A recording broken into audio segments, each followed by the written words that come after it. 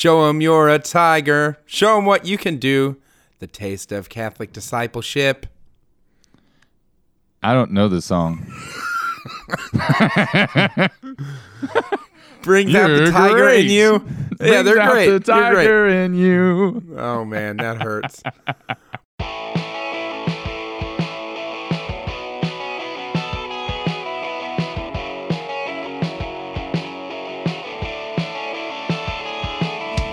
Welcome to Ministry Leaders Anonymous. My name is Chris Bartlett.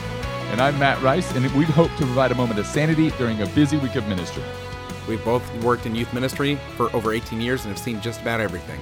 And as messed up as we are, especially Chris, we are ready to dive into and bring light to the hurts, hopes, and hungers that every minister has. Now, why the self-deprecating humor? I mean, what was with the Tony the Tiger thing at the beginning? And you gave me no prep. Like, you assumed that I would remember this. What are you doing? I asked if you were ready. Yeah. So, Frosted Flakes. They're great. Discipleship. It's great. The Commission. The Great Commission. Yep. There we go. There's the loose tie-in by Chris Bartlett. We have the Great Commission is kind of our topic today, but really what I wanted to talk about is the Meh Commission. The Meh Commission? Yeah, isn't that what it seems like every church does? Sorry. I don't want to say every church. At the end of Matthew's gospel, he talks about the Great Commission, and it shows us that we are called to go to the ends of the earth, and that he has sent his Spirit to be with us, or that he will be with us until the end of the age. And yet, when we look at some of the ways that that commission is played out, I think it goes back to kind of two things. One is that the church doesn't ask too much of people. She asks too little, which is something we brought up before. And number two, that mediocrity is a bigger threat to the church than heresy today. And I see it. I see people going through, and the average Catholic attends Mass once a month because, what's the big deal with Mass? They don't understand. We don't understand. And the more difficult part is we don't communicate it. We don't communicate the urgency of the gospel and the amazing adventure it is to be set on fire with the love of God.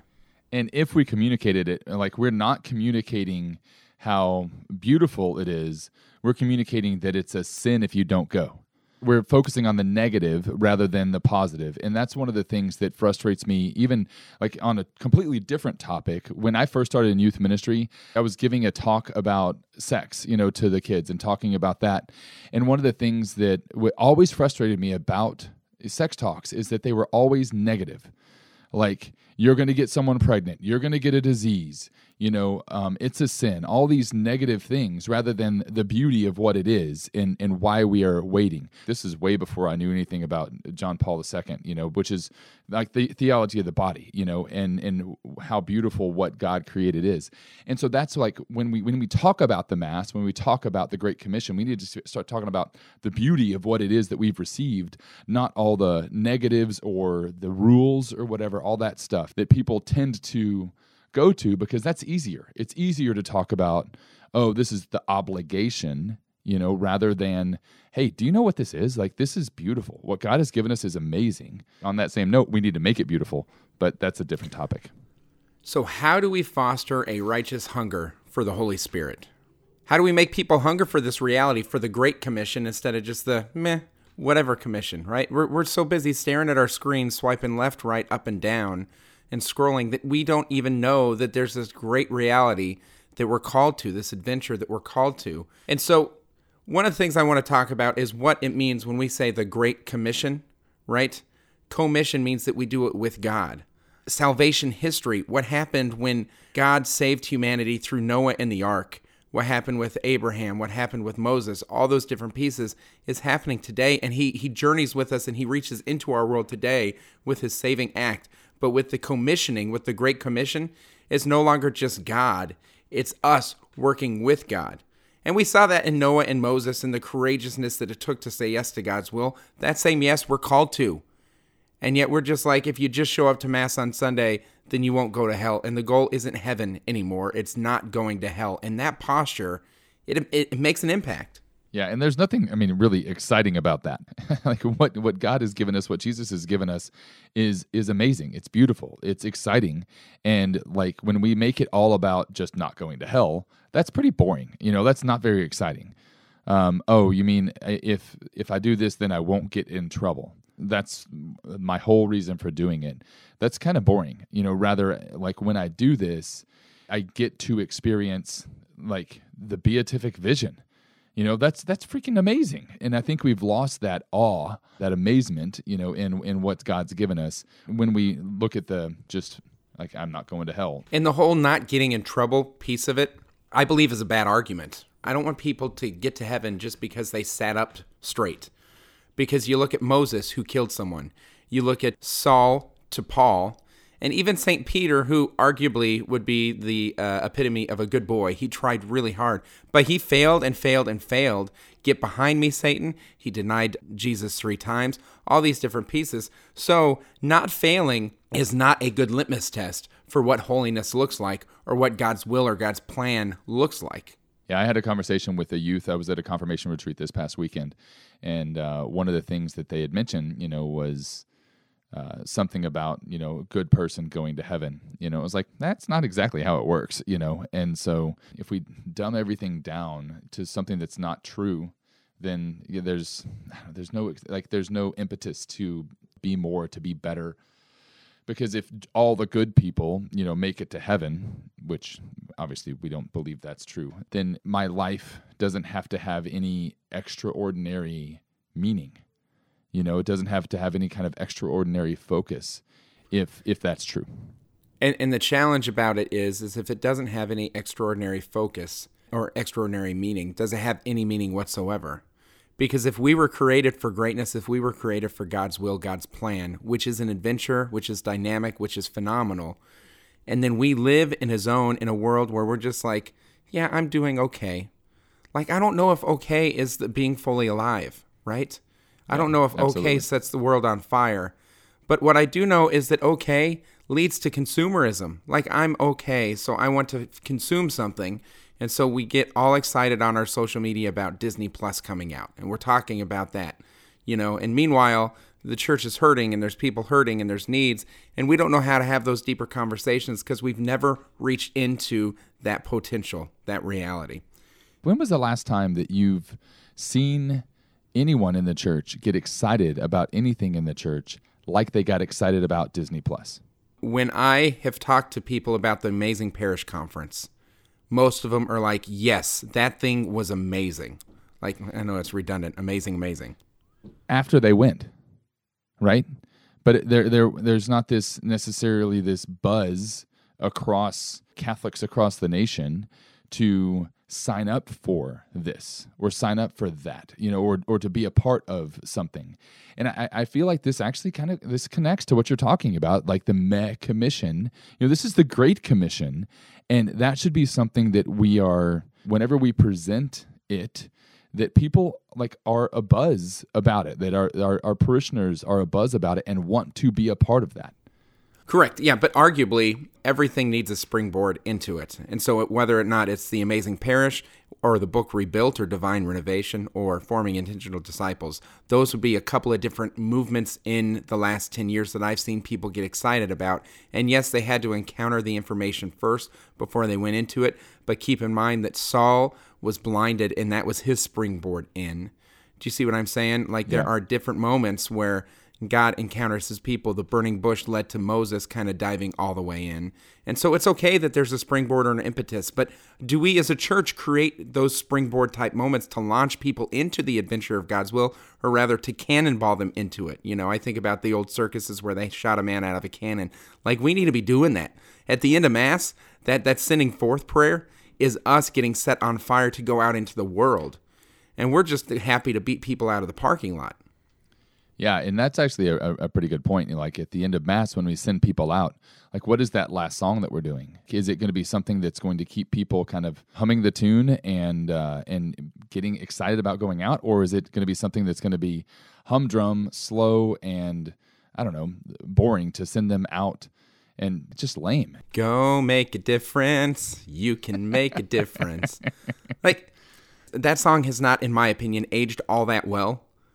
But like, for a closing song at a liturgy, it's actually pretty good. It's kind of saying, hey, you are the hands and feet of God, go, and that's, I heard a speaker say that go, that's the first 2/3 of God's name. Like, we need to be living this out. I thought that was hugely insightful, Yeah. And so when we look at it, what are the fruits of the Meh Commission? Not the fruits of the Great Commission, but the fruits of the Meh Commission. And in the Catholic Church today, right now, for every Catholic that gets into the church, that joins the church, we have 4 that leave the church. 4. For those who are raised Catholic, right, by age 23, like the best way to ensure regular participation in the faith, like long-term, is if they convert to Protestantism by age 23, because only 48% continue to participate regularly in in weekly services as Catholics that were born cradle Catholics, and yet 65% continue to participate weekly if they went from Catholicism to Protestantism. And as exciting as that is, the reality is only 2% who are no longer affiliated with a faith participate regularly. And that's where the rise of the nuns come in, and we're seeing more and more people in that category. So just to make that sound a little simpler, so what you're saying is that if people stay Catholic, even in name only, there will be fewer people that maintain their, I guess, religious affiliation in the long run than if they were to leave the Catholic Church and go to the Protestant Church. So yes, or a Protestant church. For those who stay with the faith, they participate weekly at a rate of about 48%, according to the statistic. And the statistic is from 2007, so it's probably uglier. I don't think it's gotten better. But 48% stick around for weekly participation for those raised Catholic. But those who have left the Catholic faith for a Protestant church participate at a higher percentage. It's like 65%. I don't think that means that the Protestant church is doing anything like special. I think that obviously those people that chose to go somewhere else place a priority on faith. They want something that feeds them, so then they choose somewhere else. So that makes sense that those people would end up staying religious longer because they've made a commitment to looking for something quote unquote better. So they're actually more invested in their faith than those that don't go look somewhere else. Does that make sense? Yes, I hear what you're saying, but are you insane? Like, we have the fullness of truth in the Catholic faith, right? To say that there's something better out there is not true. That's why I put it in air quotes. Now, nobody can see my air quotes, but I had air quotes, people. but that's the main issue, is that, like, we are losing people when we are winning. Like, we have the Eucharist. No other faith has the Eucharist, like Christ himself. And yet, we are losing people because they hunger greater, because what we're serving is just kind of meh, right? And so let's break down the word commission. I sometimes enjoy looking at the words, and then they're in Latin, and then I can't pronounce them, and then I don't enjoy looking at the words. So just be with me, okay? And then you feel real stupid. Yeah. And then you quit. Commission, right? So participating, someone with authority has given us authority to work with them to accomplish an end, right? That's kind of the Webster Dictionary type of definition, but it's dependent upon authority. Can I pause? Because how much authority do lay people feel like they have? Well, so that's why I call it the Meh Commission. This is the issue. And I'm not, this isn't picking at the clergy or the hierarchy or anything like that. But my guess is the average layperson does not feel like they have any authority to do anything. I agree. And even in certain ministry settings, right, there's a sense of like, when you become spiritually mature, then I will teach you how to do deeper prayer. There's this impossible on-ramp that no one can make. And I don't know, I feel like I'm opening a can of worms with this one, but maybe not. But then, let's say you have a parish and the parishioners have started this ministry and that ministry and this ministry, and things are growing.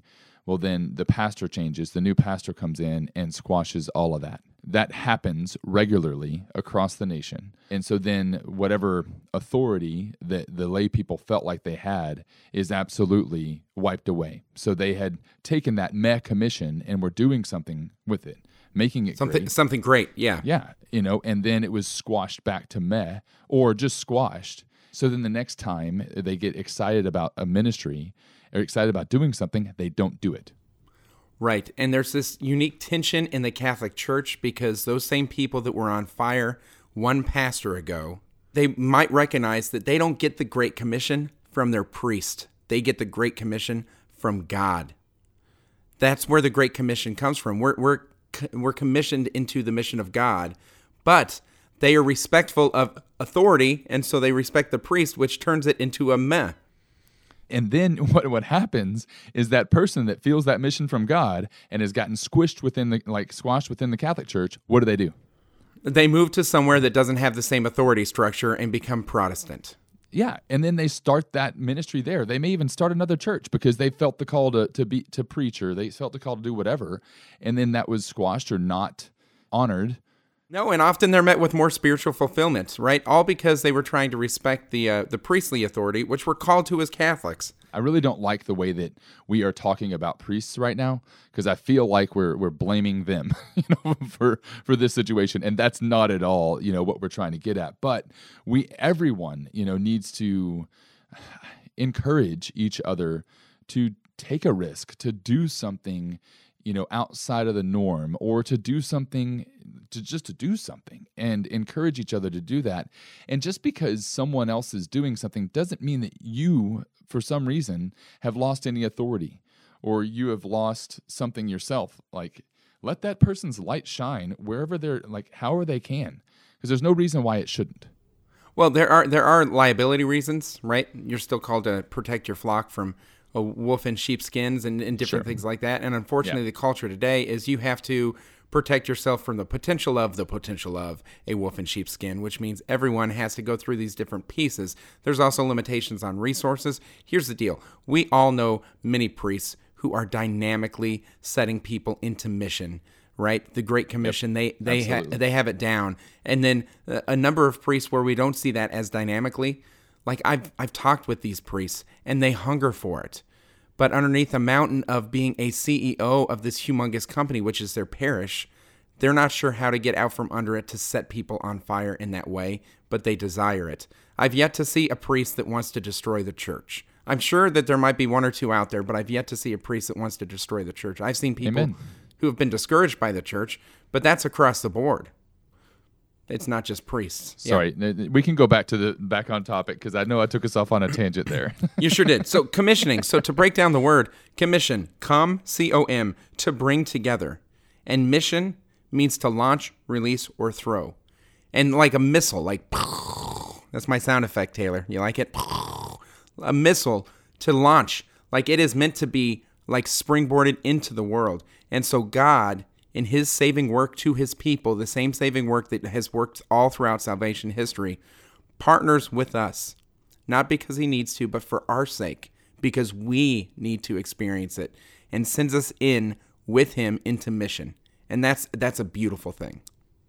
That's something, like, I wrestle with this sometimes, because wherever you are, whatever God's doing in your life, whatever ministries you're a part of, are partially for the sake of others, but it's mostly because God wants to save you.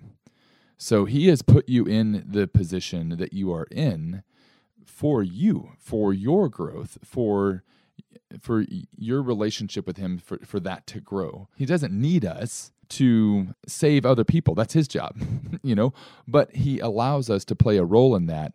And it's kind of for their salvation, but it's mostly for ours. Isn't that an interesting thing? Yeah, so the only way to save yourself is to save someone else. Like if your ship is going down, the only way for you to save another is to save yourself is if you invite someone else into the lifeboat. Like that's kind of a fascinating analogy to kind of ponder. Yeah, so then I wrestle with sometimes is like, if this is all about, then how much of that do I need to do? How much of the work do I actually need to do? And am I taking on too much, more than what God actually wants me to do, because I feel like I need to save all these people? And that's not how it works. Sorry, that's another tangent. Let's dive in. This is Matthew 28:16 through 19. Now the 11 disciples went to Galilee, to the mountain to which Jesus had directed them. And when they saw him, they worshipped him. But some doubted. Dun, dun, dun. Some doubted even in that moment. And Jesus came to them and said to them, all authority in heaven and on earth has been given to me. Go therefore and make disciples of all nations, baptizing them in the name of the Father and of the Son and of the Holy Spirit, teaching them to observe all that I have commanded you. And lo, I am with you always, to the close of the age. So who is with us always until the close of the age? Jesus. And how? Through the Holy Spirit. Verse 17, some doubted. Even in this. There is so much permission for failure that even in the Great Commission, he acknowledges that some doubted, and yet he still sends himself to the end of the age with them, and he still calls on them to participate with his authority. All authority has been given to Jesus, and now he is sending us forth, which means we as a church, we as ministry leaders must speak with a righteous authority. And sometimes we are just too soft in the way that we speak. We must speak in a righteous authority, calling down on the same Holy Spirit that God sent us to the end of the age. Amen. Amen. And so what does the Mega Commission look like versus the Great Commission? Well, the Mega Commission is the church has a bunch of rules, right? Do this, do that. And we see that in ministry programs all throughout, these requirements, these hoops that people have to jump through. And that's where we start, because that's what gets people to show up. We talked about this 2 episodes ago. The Mega Commission only entrusts little pieces. Well, you're not developed enough spiritually, so you're not ready to do this, or you're not ready to do that. You haven't been a parishioner for 15 years, so you can't be an usher just yet, or some of those different pieces. And so you can start at the bottom of the totem pole, and that doesn't feel so great. It feels kind of meh in a lot of ways. Then there's being talked down to. Some of them feel like I have the authority, I know Christ, you know nothing, so I'm going to talk down to you. And it's not a journeying together, it's not accompaniment, but rather it's kind of, and not even disciple, because even as a disciple or a teacher, Jesus journeyed with them. That's an apprenticeship type of relationship, but it really is kind of like a professor-student type of relationship. Yeah, and it's also a one-way conversation, if you can call it that, a one-way dialogue. I tell you all of this stuff, and you don't have any say in what happens and what we talk about, and you are just meant to receive what I dispense. Yes, and then there's also a misalignment of concerns, and I want to share this from a youth minister's perspective. A lot of the youth in our program are super concerned. A lot of the youth that I encounter today are super concerned with LGBTQ plus issues, about gay marriage and different pieces like that. And they're concerned that they want their friends to feel included. They want their friends who have same-sex attraction to be able to express love. That actually is a really good desire. They have compassion for their friends. And then some of the other people, this goes back to rules without relationship, want to just go ahead and communicate that it's not natural. It goes against natural law. 2 people of the same gender cannot reproduce. Therefore, it goes against natural law.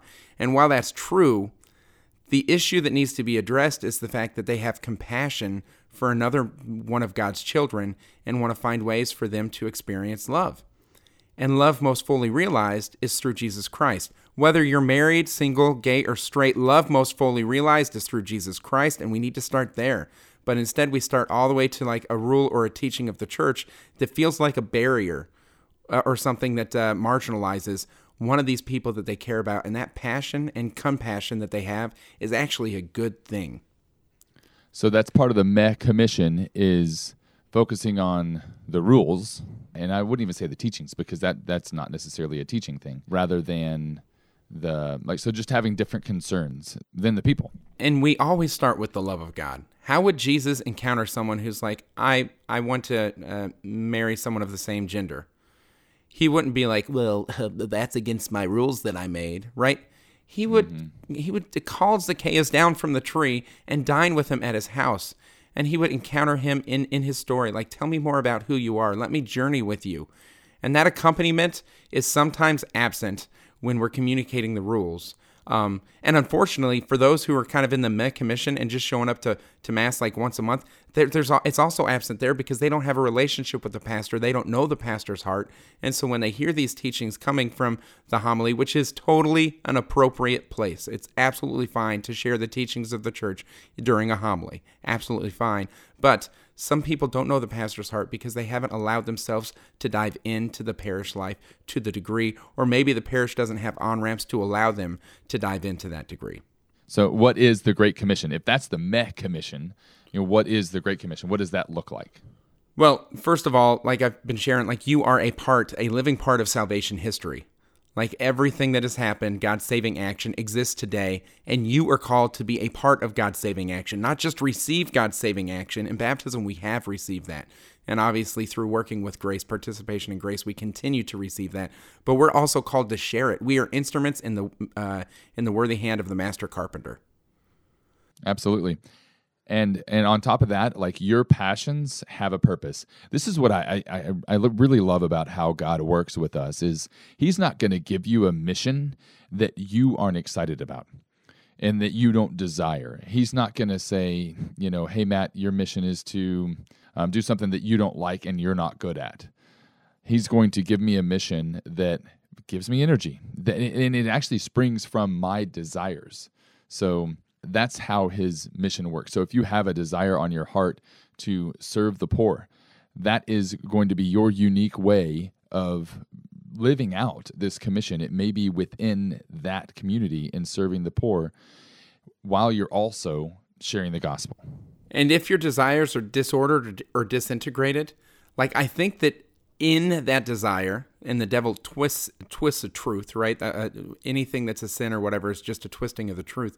Like there's something there to it. Like if you're fascinated with your sexuality in a way that's unhealthy, there's a passion there that needs to be reordered and then to move forward in that degree. Like, so even our sin, we can look at our passions in regards to our sin. Like there have been times where I've stayed up way too late playing video games to where it got in the way of my vocation as husband and father. But one of my charisms is the charism of play. Like to be joyfully playful and things like that, which makes me a really good youth minister when it's time for relational ministry or mealtime and things like that. And so it's a passion or a gift that God has given me.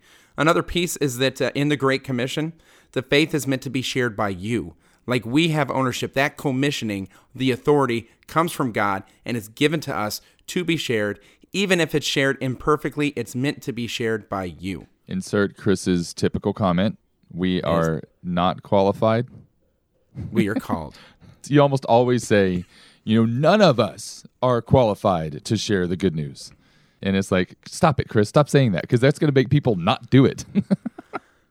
All of us are called by virtue of our baptism. Like, and it's fun because I can say that. I can throw it out with the old Catholic guilt. Again, that's part of the Meh Commission, the Catholic guilt piece. But like, if you are not in ministry in some way, if you are not serving in some way, you are called to serve. You are not living as the Christian that God has called you to be because by virtue of our baptism, we are called. We're not like requested, please respond, but we are called into that commission. So many people don't step forward to volunteer because they feel like they don't know enough or they aren't good enough. Like they may have a particular sin that they struggle with, or we have this weird idea that you have to be perfect to be in ministry. That's not how this works. You can't be. None of us are.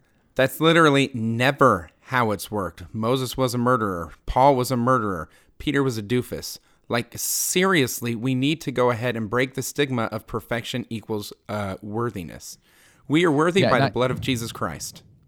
And I wonder how much of that is on us as ministry leaders. Like, do we put off this whitewashed, version of who we are?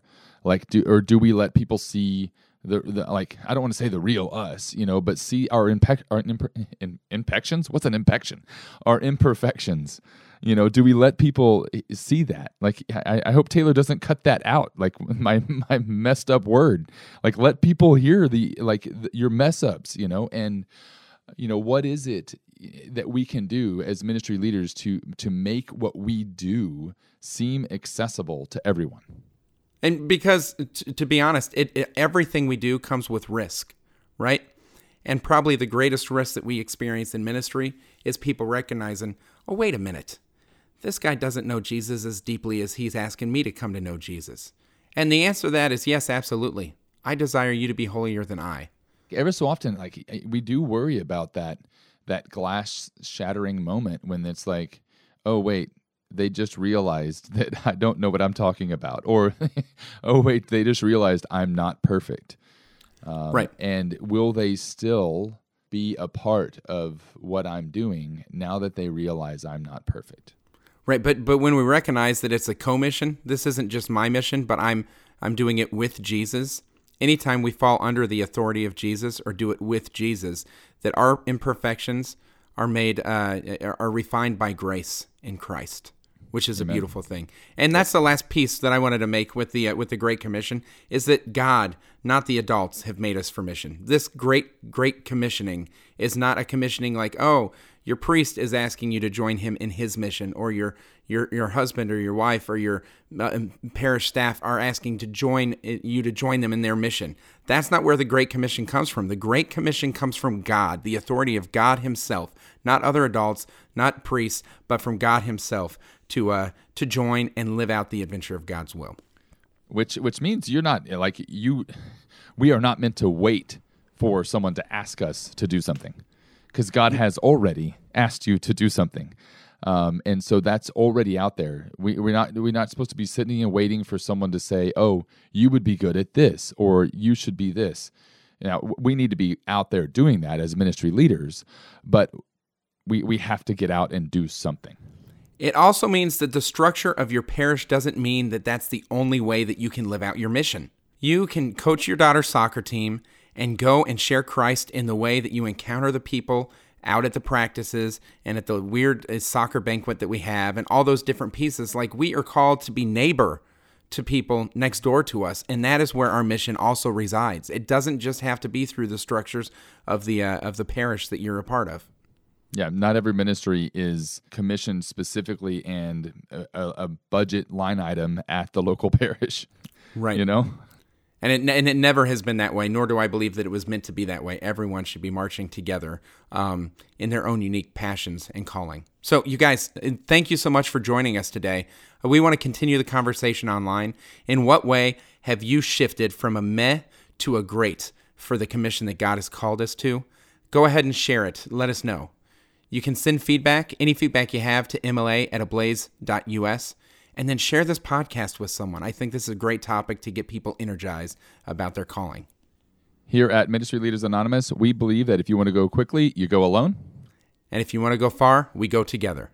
Take some time this week and pray for other ministry leaders. Pray for the church. Pray for the a transformation in the way that we as church see the commission.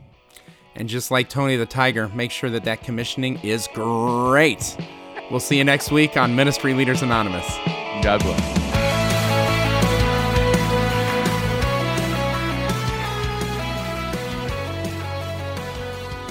You were waiting on that. You had that all day. closing All day. All day. Yeah.